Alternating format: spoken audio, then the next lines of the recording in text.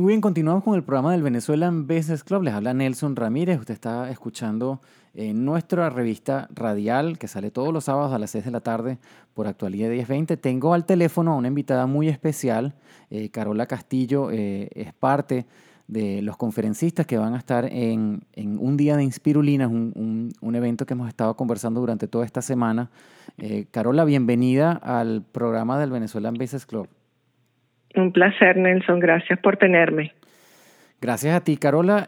Tiene un currículum muy amplio. Hay muchas cosas que ella cubre. Yo voy a enfocarme un poco en lo que tenemos para el día de Inspirulina, pero aquellos que quieran aprender un poco más de lo que hace Carola pueden ir a carolacastillo.com. Y ahí está no solamente su biografía, sus libros y los temas que ella toca, sino hay muchísimo material que pueden encontrar, y vamos a hacer énfasis poco a poco en la entrevista. Pero ella es docente, es psicoterapeuta, especialista en sistémica y constelaciones familiares, fundadora y directora del Instituto Bert Hellinger de Venezuela, también es autora, facilitadora y conferencista. Carola, el tema que tú vas a tratar en un día de Inspirulina, a mí personalmente me llamó mucho la atención, y aquellos que no saben de qué se trata ese evento, lo están oyendo quizás si nos está sintonizando un poco tarde. Un día de Inspirulina es un evento organizado por Inspirulina.com, que es una iniciativa que tiene Eli Bravo desde hace aproximadamente 4 años. Y este evento se enfoca en el bienestar emocional. Nosotros hemos tocado y hemos tenido muchísimas personas que han pasado por el programa de radio que de alguna forma pues están tratando de ayudar a la gente a que consiga ese bienestar emocional. Y este día de Inspirulina tiene 6 charlas. En la mañana hay 3 y en la tarde hay 3. Carola va a hablar luego de Eli en el turno de la mañana, y la charla de Carola se titula, voy a buscar el título que se me perdió por acá, si te digo de dónde vienes, seguro aprenderás a dónde vas. Carola, yo como te expliqué, yo creo que yo quiero abrirte el micrófono para que tú nos hables de dónde sale todo este tema, cómo piensas tú, qué es lo que debería buscar la gente cuando se sienta a escucharte hablar ese día. Bueno, yo soy amante, especialista de todo lo que es la familia, más que la base de la sociedad, como una plataforma para unos logros, ¿no? Lo que no queda resuelto en el pasado dentro de la familia se va a presentar como destino. Entonces, por ejemplo, en el caso de nosotros los venezolanos, cuando hemos partido de nuestro país de una manera abrupta o por el motivo que haya sido, comenzamos a buscar un futuro sin darnos cuenta que por no haber cerrado aquello de buena manera se sigue presentando en nuestro negocio, en nuestro trabajo, y esto nos va cargando podríamos decir, de un movimiento negativo, algo interno, es como no estar completos. Entonces, me gusta ver las historias de familia para usarlas como recursos, no como problemas. A medida que el ser humano está buscando un bienestar, no se da cuenta de todo lo que está dejando por detrás y lo importante que es retornar por un segundo para sacarle provecho a esa información, poder armar esa buena plataforma para yo seguir adelante. Hay una historia que nos toca como colectivo, a cada ser humano, a cada individuo, y esas historias tienen que ver mucho con los secretos o con los tabúes que quedaron dentro de los sistemas de familia y que no se pueden hablar o que no han sido resueltos.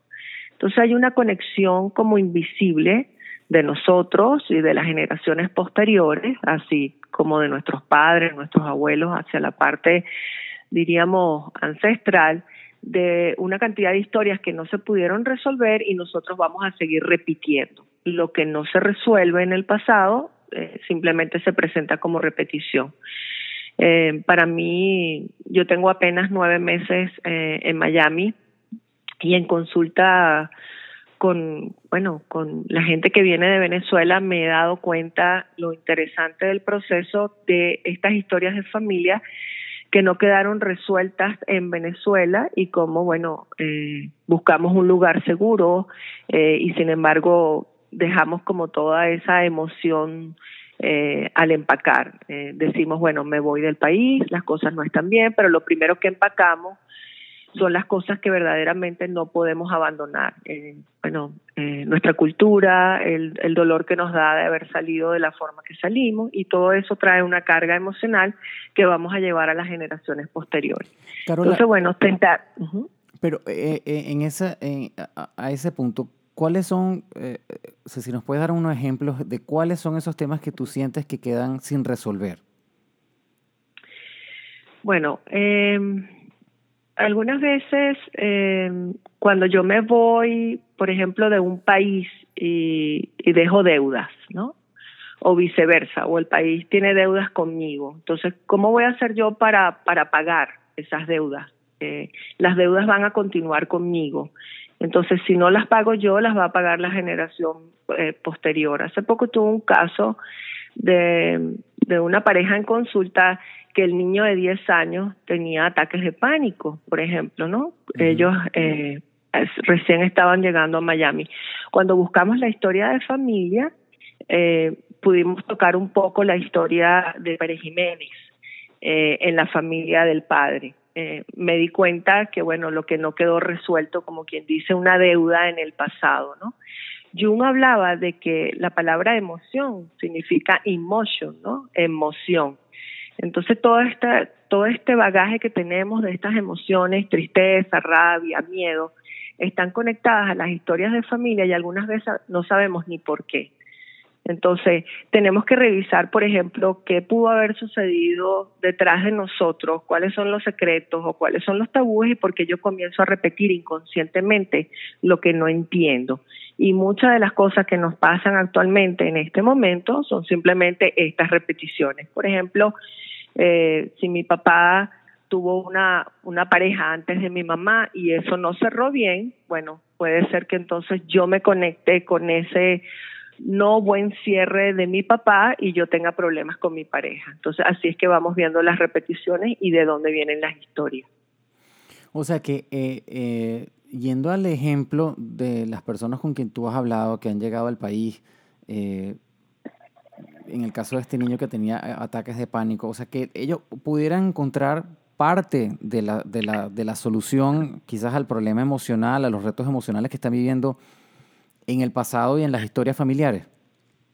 Claro, es que cuando es como tener una raíz, cuando yo tengo mi raíz y la respeto, de alguna manera yo puedo sentarme con mis hijos y contar de dónde vengo yo y cuál es mi historia. Pero en la familia van a quedar, por ejemplo, historias que no se pueden contar. Por ejemplo, tuve un caso de expropiación de tierras. Este señor viene a consulta y me dice, Carola, yo quiero perder todo el dinero que he ganado porque yo siento mucha culpa de tener dinero. Cuando buscamos la historia de la familia, o porque una persona podría llegar a decir eso cuando lo común es tener dinero, yo quiero que me vaya mejor a mí. Bueno, buscamos la historia y él me contó que su abuelo había expropiado tierras, el papá del paciente se jugó toda esa herencia, una herencia si entra de forma negativa, sale de forma negativa, y ese señor tenía en Mérida sembradíos de flores, le iba muy bien, pero me decía, yo no siento que no me merezco el éxito que tengo. Cuando hicimos todo el trabajo, simplemente tenemos que hacer un trabajo de reconocimiento y decir, bueno, esta es la raíz, y al reconocer todo esto, algo puede cambiar en la persona. Entonces, no sabemos qué pasó con las casas que habían en nuestra familia, no sabemos qué pasó con la familia, con los secretos. Entonces, cuando tenemos a la persona delante de nosotros que verdaderamente nos dice, esto es lo que me está pasando, y cuando nos ponemos a hurgar un poquito en el pasado, nos damos cuenta que es simplemente una repetición. Entonces, poner esto en orden es simplemente decir, bueno, ya no es un secreto, ya salta a la luz, ya es consciente y ahora puedo hacer un cambio. Y de ahí viene el trabajo que nosotros realizamos. Carola, pero ¿cómo puede hacer uno simplemente para tomar la iniciativa de hablar contigo? O sea, ¿cómo uno puede detectar que quizás uno está arrastrando algún estigma familiar que obviamente quizás conscientemente uno no lo conoce, o quizás tiene un bagaje al escucharte, o sea, al escuchar hablar, cuando tú hablas de este tipo de temas, me imagino que alguien puede decir, bueno, quizás por toda la historia que yo tengo familiar, quizás que yo traigo todavía ese equipaje encima. ¿Cómo recomiendas tú que alguien puede quizás hacer ese diagnóstico personal y decir, bueno, déjame contactar a Carola, o al menos déjame sentarme a pensar si yo estoy pasando por este tema? Pues yo estoy todavía arrastrando algunas historias familiares, ¿no? Mira, es algo tan sencillo, es algo yo diría tan fácilmente difícil, porque es algo que tenemos tan a la vista y no se nos ocurre girar la cabeza y decir, bueno, déjame empezar a averiguar, por ejemplo, si a mí me va mal o si yo tuve que salir de mi país. Buscar la historia, quién fue la otra persona que salió, quién fue el que no pudo cerrar, quién fue el que tomó lo que no era. Entonces, cuando hay secretos, y esto se llama la información transgeneracional. La información transgeneracional son los secretos y los tabúes que están dentro del sistema de familia. Por ejemplo, tuve un caso en Chile que de una organización y una empresa donde ellos me decían, Carola, nosotros tenemos 30 años, ellos hacían material para desastres químicos, tapabocas, botas, batas, todo esto. Tenían 30 años con esta empresa, y la empresa a ratos daba numeritos azules, casi todo el tiempo daba números rojos, pero esta gente estaba empeñada en tener esta empresa. Cuando hicimos el estudio del caso para ver de dónde podía venir todo esto, los abuelos de estos señores habían estado involucrados en la confección de las cámaras de gas en la Segunda Guerra Mundial. Imagínate. Entonces, sí, cuando vemos que el negocio surge, es como un balance. Cuando no hay balance, entonces nosotros como generaciones posteriores vamos a buscar de que lo que quedó atrás se resuelva a como dé lugar. Y eso hace que nosotros paguemos un precio. Entonces, no, es como no fluir, no estamos como en la línea, no estamos alineados y algo siempre está trancando. Entonces, lo primero que yo tengo que establecer es qué está pasando conmigo, y por lo general la gente va a venir a buscar en el trabajo mejor situación familiar, mejor situación económica, salud, y todo esto hace que nosotros levantemos un croquis dentro de la familia y digamos, mira, aquí está esta persona que nadie la nombró, y esta persona, casi siempre sabemos las historias de familia, pero no se nos ocurre voltear por un segundo y darnos cuenta de que esto es una puerta maravillosa de información. Carola, bueno, pero esto va mucho más allá de lo que yo me imaginaba. Yo incluso, cuando comenzamos a la conversación, pues yo quería tratar de ver si yo hilaba, por ejemplo, los retos, ¿no?, que trae una persona que inmigra a los Estados Unidos, como todos nosotros. Y cuando tú decías, bueno, que uno deja cosas sin cerrar, quizás en el país donde te vas, pues yo creo que lo primero que a mí se me ocurría es decir, bueno, claro, estamos dejando parte de nuestra familia ya, estamos dejando, pues, nuestros amigos también los estamos dejando ya, estamos dejando nuestro país, y eso no es una cosa que uno cierra la maleta y se va y pasa la página, ¿no? Eso siempre, todos sabemos que lo llevamos todavía presente. Y yo decía, bueno, ¿será que eso puede ser una causa de que tú sientas que no vas a poder triunfar acá, o que quizás estás amarrado todavía a tu país de origen y quieres regresar y tú piensas que esto aquí va a ser temporal y quizás no le das todo el 100% porque pues quizás en tu inconsciente tú dices, bueno, esto es temporal, yo voy a volver a donde yo estaba anteriormente? No, bueno, una de las cosas que yo puedo observar, por ejemplo, es que las personas que han partido tienen en su sistema de familia personas que también tuvieron que emigrar, ¿no? Uh-huh. Ese es como que ya tenemos un sello de garantía. Pero si vemos cómo se conformó Venezuela, el español partió, el negro partió, y de alguna manera el hombre indígena también partió, aunque se quedó en su tierra venezolana. Entonces nosotros ya tenemos como un antecedente, y eso hace que, o el colectivo, ¿verdad?, que lo conforman los individuos, entonces uno veamos una dinámica.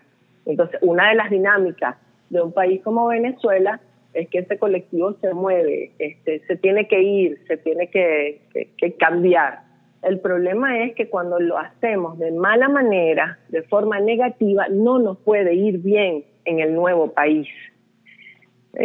Si yo me vengo y yo pido asilo político porque no puedo resolver mis cosas en Venezuela, el asilo político no me va a ayudar aquí porque también voy a cargar con lo mismo. Entonces esto es como un lastre que yo voy arrastrando. Cuando yo reconozco mi raíz, de dónde vengo y tengo mis cosas en orden, cuando yo decido mudarme o emprender un nuevo futuro, algo sale diferente. Porque es que si yo no reconozco lo que viene primero, es imposible que lo nuevo me salga bien. Y yo creo que nosotros estamos lidiando con una herida que no hemos sanado. No hemos sanado porque, bueno, hay un resentimiento, hay una rabia, hay una agresión, y lo que queremos verdaderamente es que todo eso se solucione para nosotros decir, bueno, vamos a recoger la maleta y vamos a regresar, pero esa no es la realidad. Claro. En los individuos tienen que haber unos cambios. En estos días hablaba con alguien y me preguntaba, Carola, pero ¿cuánto falta para Venezuela? Bueno, falta cuando lamentablemente el ser humano, y bueno, me disculpas lo vulgar, aprende a punta de palo, ¿no? Entonces, cuando nosotros vemos lo que sucede en nuestros países, decimos, bueno, ¿hasta dónde más va a llegar el aprendizaje? Y hasta que eso no se nivele y eso no logra un balance, parece que simplemente nosotros somos ratas saltando de un barco buscando solución, cuando en verdad también se pueden hacer unos aportes o tratar de no salir, bueno, en escapatoria y decir aquello no sirve, porque es como decimos en el dicho venezolano, quien le pega a su familia se arruina. Entonces, todo eso está puesto sobre la mesa cuando nosotros estamos haciendo lo que estamos haciendo, y esas historias tienen que ver con algo que no se pudo resolver en el pasado. Bueno, fascinante conversación. Usted está escuchando el programa del Venezuelan Business Club en la radio. Estamos hablando con Carola Castillo, quien es una de las personas que va a participar en un evento que se llama Un Día de Inspirulina. Esto va a suceder el 10 de octubre, sábado 10 de octubre, en el Alumni Center de la Universidad de Miami. Es un sitio que nos contaba Eli, lo eligieron específicamente por las características de este lugar, para que sea una manera muy íntima y la gente se sienta muy confortable para recibir toda esta información. Carola es una de las expositoras de ese día, va a estar en el turno de la mañana junto con Eli Bravo y Alberto Sardiña, o sea que eso es un elenco de lujo, pues como diríamos en Venezuela. La conferencia de Carola se llama Si te digo de dónde vienes, seguro aprenderás a dónde vas. Y los que nos han estado escuchando pues han podido percibir que es el enfoque es cómo los eventos que pasan en la familia y en las historias pueden impactar pues cómo uno se desarrolla en su vida cotidiana y en el futuro. Obviamente hay mucho que hablar sobre este tema. Si ustedes quieren participar, quieren ir a escuchar estas conferencias, hay 2 turnos, uno va a ser en la mañana y otro va a ser en la tarde. Carola va a estar en el de la mañana, pero Carola también tiene una página web que está muy rica en contenido, es carolacastillo.com. Por cierto, Carola, felicidades porque la página está espectacular, tiene muchísima información. Los gráficos son muy bonitos, las fotografías son muy bonitas y hay bastantes artículos, están los libros de Carola Castillo. La verdad que podríamos estar hablando yo creo que por 2 días aquí sobre todo lo que tú has hecho y sobre todo lo que tú tienes para aportar, ¿no? Y bueno, yo quisiera, antes de despedirnos, Carola, si puedes darnos un pequeño mensaje, invitar a este evento, quizás a la gente que nos ha sintonizado tarde, que les dé un pequeño sabor de lo que va a pasar y despedirnos porque ya se nos acabó el tiempo. Bueno, súper agradecida por la oportunidad. Yo creo que hay unos tiempos de cambio que están corriendo que son interesantes. No voy a decir unos tiempos de cambio para seguir en lo mismo, sino algo que verdaderamente traiga una solución. Y la familia no es un problema, la familia es un recurso. Cuando yo giro y pongo esto en orden, seguro me va mejor. Si lo que nos toca es venirnos o salir de nuestro país, tenemos que sopesar la manera en que salimos para poder empacar y no traernos todo eso como problema, sino como recurso. Y estar alertas, conscientes y al tanto de que en esas repeticiones yo podría estar en los zapatos de una historia que no se pudo resolver y que esta vez lo puedo hacer diferente, porque con la conciencia y la información que puedo obtener cuando decido moverme o buscar herramientas como las que están ofreciendo en este día en Spirulina, bueno, hay algo que está en mis manos y que ahora puede cambiar. Qué bueno. Bueno, Carola, muchas gracias. Muchas gracias a todos por seguir escuchando el programa del Venezuelan Business Club. Vamos a seguir con nuestra programación. Recuerden que todo esto va a estar disponible en las redes sociales y en línea, como para que usted lo pueda volver a escuchar, digerir un poco más esta información. Lo importante es que puedan asistir a ese evento el 10 de octubre. Vamos a continuar entonces con el programa del BBC. Les está hablando Nelson Ramírez. Usted está escuchando Actualidad 1020 y 1040.